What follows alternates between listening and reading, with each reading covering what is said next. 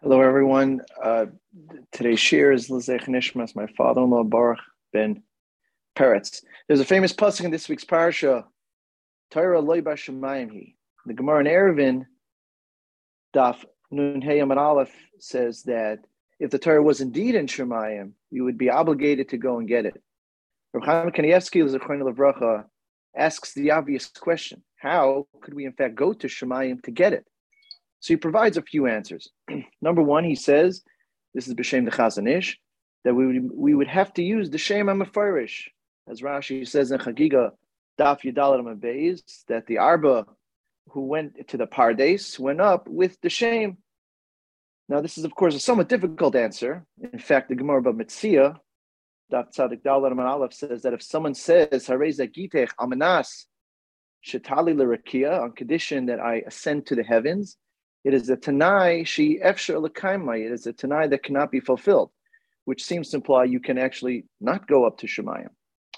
A second answer, he says, which is more Pashup Shad, is that just means we would have to ask the Nevi'im of the day to let us know what the Shemayim, so to speak, says the halacha is when we have a particular Shaila.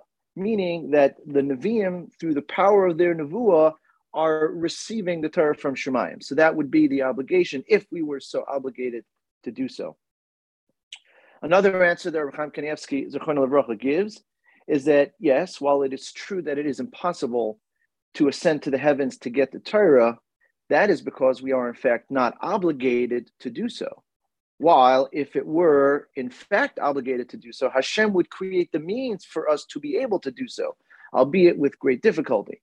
Now, this is actually a very insightful answer, as we see that things that we perhaps use today, new technologies and the like, that did not exist at the time of the Torah, when the Torah was given, should not be viewed as a requirement to be able to fulfill halachas today.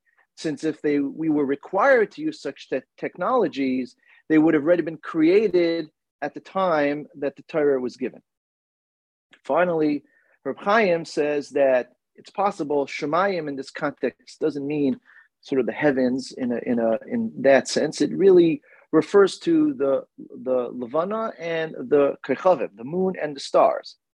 And perhaps in this context, stars could mean planets, as we know sometimes that we call the planets the stars.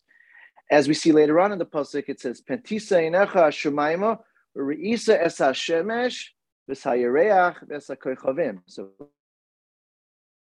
we can see that sometimes is synonymous with the heavenly bodies, in this context, the moon and the stars. So from here, Reb Chaim Zechron Levracha says it's mashma that humans can in fact travel to space, to the moon, which of course we know was accomplished first in 1969 with the Apollo 11 moon landing, and perhaps shows that we humans have the ability to actually one day travel in space, travel to the planets, and perhaps even travel to the stars and beyond. Thank you very much for listening to this share.